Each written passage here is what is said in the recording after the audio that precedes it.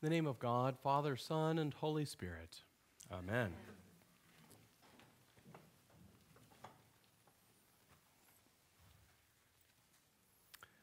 This is Jeremiah Lanphier. He lived in New York City during the 1850s. That period in American history was one marked by tension as the shadow of war loomed over America. There were strikes, depression, tailing banks, jobless lines, and an air of simmering violence. In many ways, it doesn't sound all that different from our own day. Yet it was in this setting that Lanphier accepted the call to be a full-time city evangelist. And he walked the streets and knocked on doors, put up posters, and prayed constantly, all to no visible result. As discouragement increased, Lanphier looked for some new kind of idea and some new possibility or breakthrough. New York was a business town. He thought maybe men would come to a luncheon. So he nailed up his signs, and he called for a noonday lunch at the Old Dutch Church on Fulton Street. When the hour came, he sat patiently. One soul walked through the doors. A few minutes later, 2 others peeked in, and the handful of them had a nice meal together. Lanphier decided he'd give it 1 more week and see what happened. The following week, 20 men attended. At least it was a start. But 40 came on the 3rd week, and then the men began to know one another by name, and they actually asked Lanphier if he would move from a weekly gathering to a daily gathering. So he ramped up his efforts to do lunch every day at the church and gather with those men at the noonday hour. He took it as a good sign. Before long, the building was overflowing. The luncheon had to move time and time again because the demand was so high. The most intriguing element of what later became called the Fulton Street Revival was its ripple effect. Offices began to close in New York City, mind you, at the noonday hour. Fulton Street became the talk of the town. Men telegraphed prayers back and forth across the city, and other cities began to emerge to host their own expressions of that lunch franchise, as godly meetings were popping up all over New York and in the surrounding region. The center of the meeting was prayer, and it was okay to come late or leave early, and men stood to share their testimonies of what God was doing in their lives. It wasn't a place for well-known preachers or eloquent teaching. It was a place for the working class businessmen who wanted to gather and share in the things of God. And some historians went so far as to say that Fulton Street Revival was a 3rd great awakening in our nation's history because it lasted for 2 years and saw as many as 1 million decisions for Christ.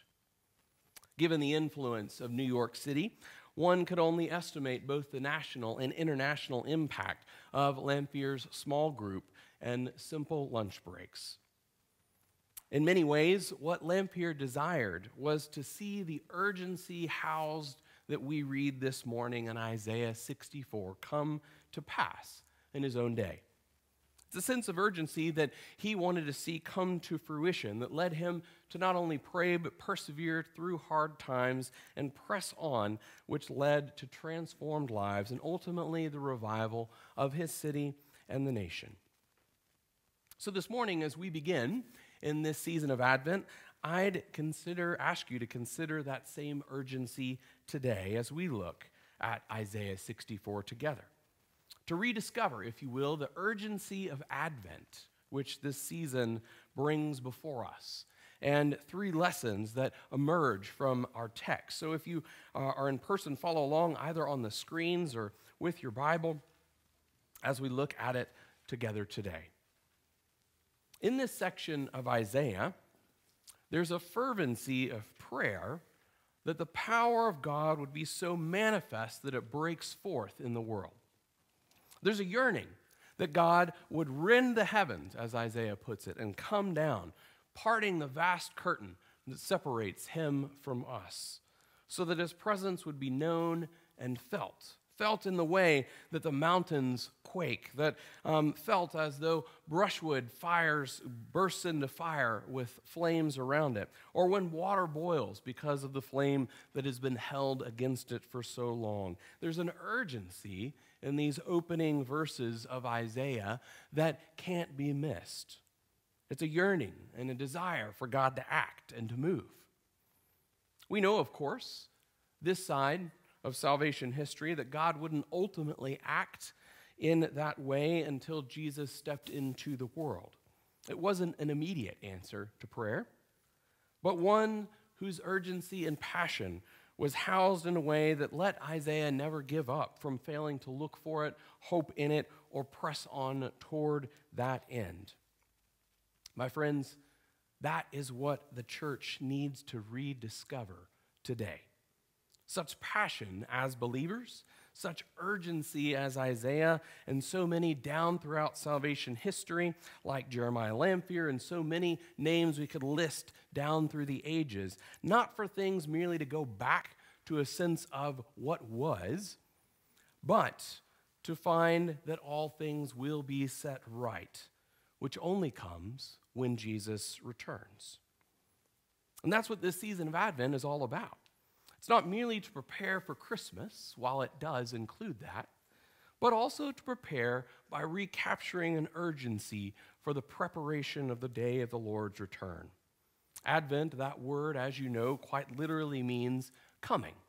And so we prepare for that moment, and we persevere for that moment, and we press on towards that moment in such a way that it shapes the here and now, leading us to that moment. But how do we do that? I believe we recapture such a sense of urgency in three ways that are before us if we press on through this text. The first actually comes in verses 3 and following, where Isaiah first recounts the awesome deeds of God and points to the many ways in which God has acted in history, even at times, as he notes, when they were not even sought after or looked for. And he continues in verse 4 to say that how unique God is. There's no one like him. No eye has seen, no ear has heard a God like our God. Those who wait for him will find him, and he never fails to meet those with such true faith and sense of desire to find him. And I think therein, in the tone of those few verses, perhaps is the first lesson that assists us in recapturing anew this urgency of Advent. And it's this, to recount who God is. At times, in the ways that he's acted without our asking and not in our timing, and to recount who he is, who is like unto God. To be prepared for Jesus' return means that we look back throughout salvation history in the ways that he has acted on our behalf and on our behalf in ways that we didn't even realize it. And the primary way we do that, of course, is to be rooted in Scripture. It's there from cover to cover that his acts of salvation history are recorded. And we have to be students of it, to dig into it and to digest it. Not just merely hearers of it passively, but those who are doers of it, not merely in action, but those who dig into it. And I believe that will be our focus as a church for 2021. We've got to solidify that foundation more fully if we hope to build upon it more poignantly in the years to come. But you can begin now by making that focus part of your schedule. Whether it's opening the emails we send you on Mondays with reflection questions on this, joining in on Sunday mornings at 9 for Bible study, or midweek, the opportunities abound. A second way that I believe we can recapture this urgency through recounting is not just objectively, but on a personal level, recounting the acts that God has done in our own lives. Make it a part of your regular prayer life to begin or end, or begin and end, recounting with thanksgiving what God has done for you. To think about the little things. We've done it this past week, hopefully, thinking on the many ways that God has tended to us, has sustained us in hard times, has provided us life and breath, has given us recuperation from illness, or prevention from it. But we can recount it in numerous ways to make that a routine in our lives, and then perhaps to even keep logs of the more poignant moments where God has acted either in answer to our prayers or perhaps in ways that they were answer to our prayers that we didn't even utter, but God knew before we would even ask. Keep a jog of those in your phone or on a journal or in your Bible in the margins or somewhere where you'll see them. Because doing so keeps us oriented. It keeps us leaning in to see him act again, to see what God will do next, to see what will be fulfilled ultimately upon his return, but the many ways that he's ushering it in each and every day with each and every moment, first in the continual conversion of our own hearts, but in the redemption of the world around us and in the hearts that we encounter therein. The first part of verse 5 centers upon this fact, where we joyfully work righteousness and remember God's ways. But then we notice, if we turn back to verse 5, in the second half, there's a hard shift that takes place, an abrupt change of tone and focus, which brings before us a second lesson to recapturing the sense of urgency found in this season of Advent. Isaiah uses in verses 5 and 6 and following 4 similes to describe the long-standing patterns of God's people. The first is like a leper, both infected and infectious, due to their sin cycle that they continue to rotate through in verse 6. And then in the latter half, we see they're likened to a leaf. That is, their righteous deeds will soon fade and wither and crumble because of their wayward hearts. It has no fruit. And the third is likened to the wind, where their iniquities toss them to and fro rather than being grounded. They're lifeless, listless, and brittle. And lastly, they melt because God has hidden his face due to the very nature of their sin. The message is clear in those verses. There's a call to repent, to return to God, to recapture who they are as God's people, both in their desire and their will and their posture before the Lord, that leads them to lean more fully into him. And perhaps therein, as this season reminds us, is a second lesson, one of repentance, one that reorients us, one that turns us from lesser things that don't deserve our time, our energy, and our attention to that which does. My friends, we need to repent of the lackluster and the complacency, as well as our lukewarm approach towards God. We have placed at times in our lives our focus on the wrong things, majored in the minors, and we're called to first repent of those things and to repent and turn to the Lord in ways that we know are most needful. In the ways that at times we have allowed the name Christian to be synonymous, or even worse than, the culture around it.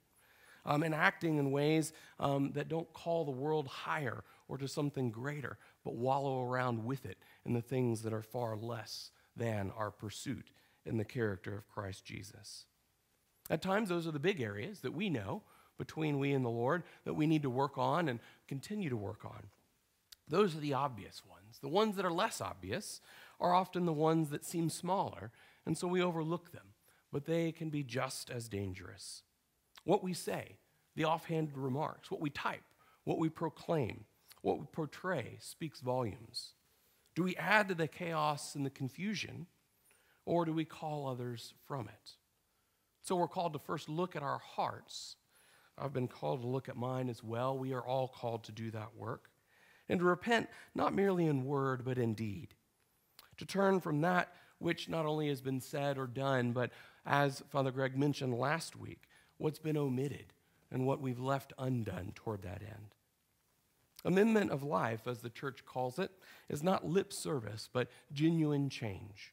And it begins first by taking inventory, but then looking at what needs to change in our day, in our life, in our time, in our heart, in our desires, so that these changes may take root. Whether it's returning to times with the Lord that got neglected in the midst of a season that we thought we could just hunker down for a little while and get through, but now the months drag on. or whether it perhaps is re-engaging the things we've put off because we've decided to neglect certain things because of what became most pressing. Or perhaps it's proclaiming peace rather than our own opinions, or pointing to Scripture rather than the latest news articles that align with our thoughts, or whether it's taking seriously the call to engage the sea of homes that are around us in this, the fastest growing area of the nation, where people pour in from every other state. But we hold back because we give ourselves the out that we're not equipped, or we don't know how, or someone else will do it, or some larger group will tend to it. But it is indeed our own work to do.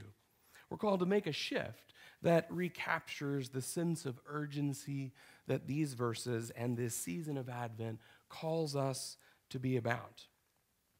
Because the last lesson is one that carries us onward as we reach not only kind of the end of our reading, but the end of the journey as we look at it, back in verse 8.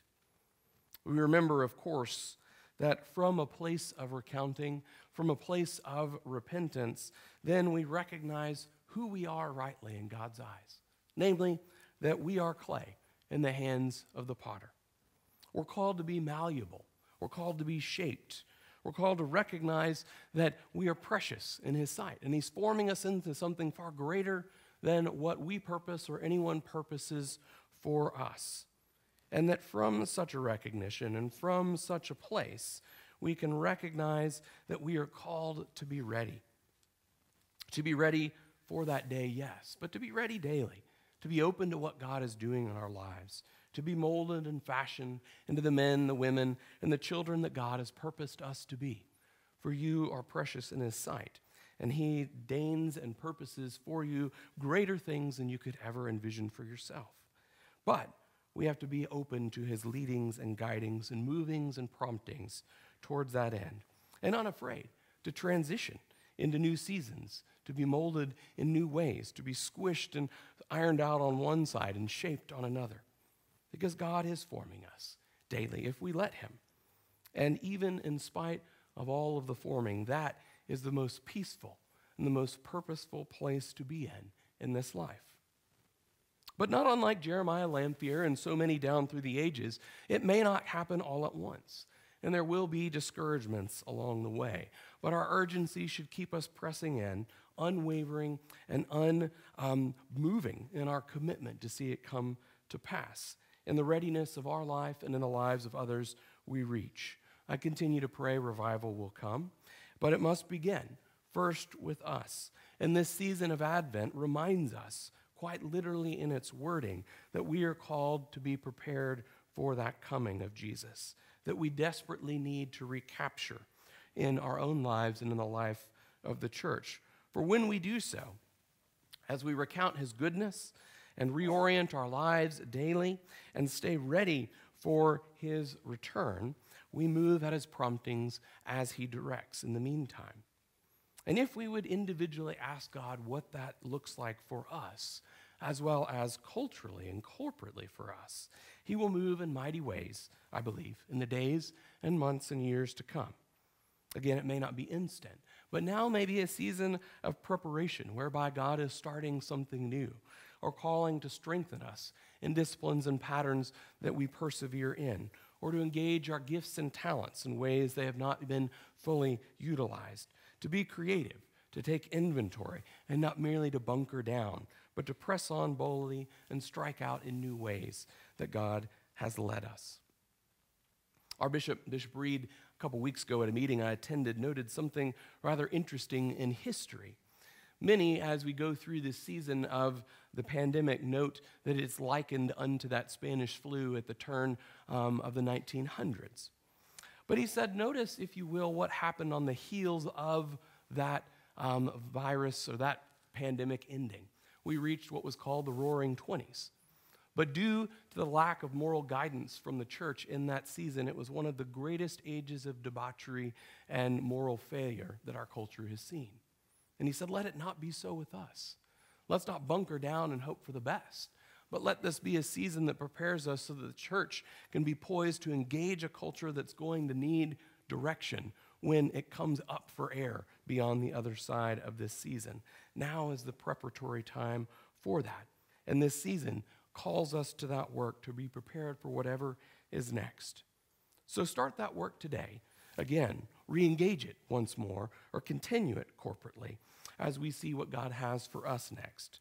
Lean into that anticipation. Don't lose that sense of urgency. Let the words of Jesus ring forth from this place in our own hearts, which almost ends in a haunting echo. Stay awake, be ready. Don't neglect what is most needful.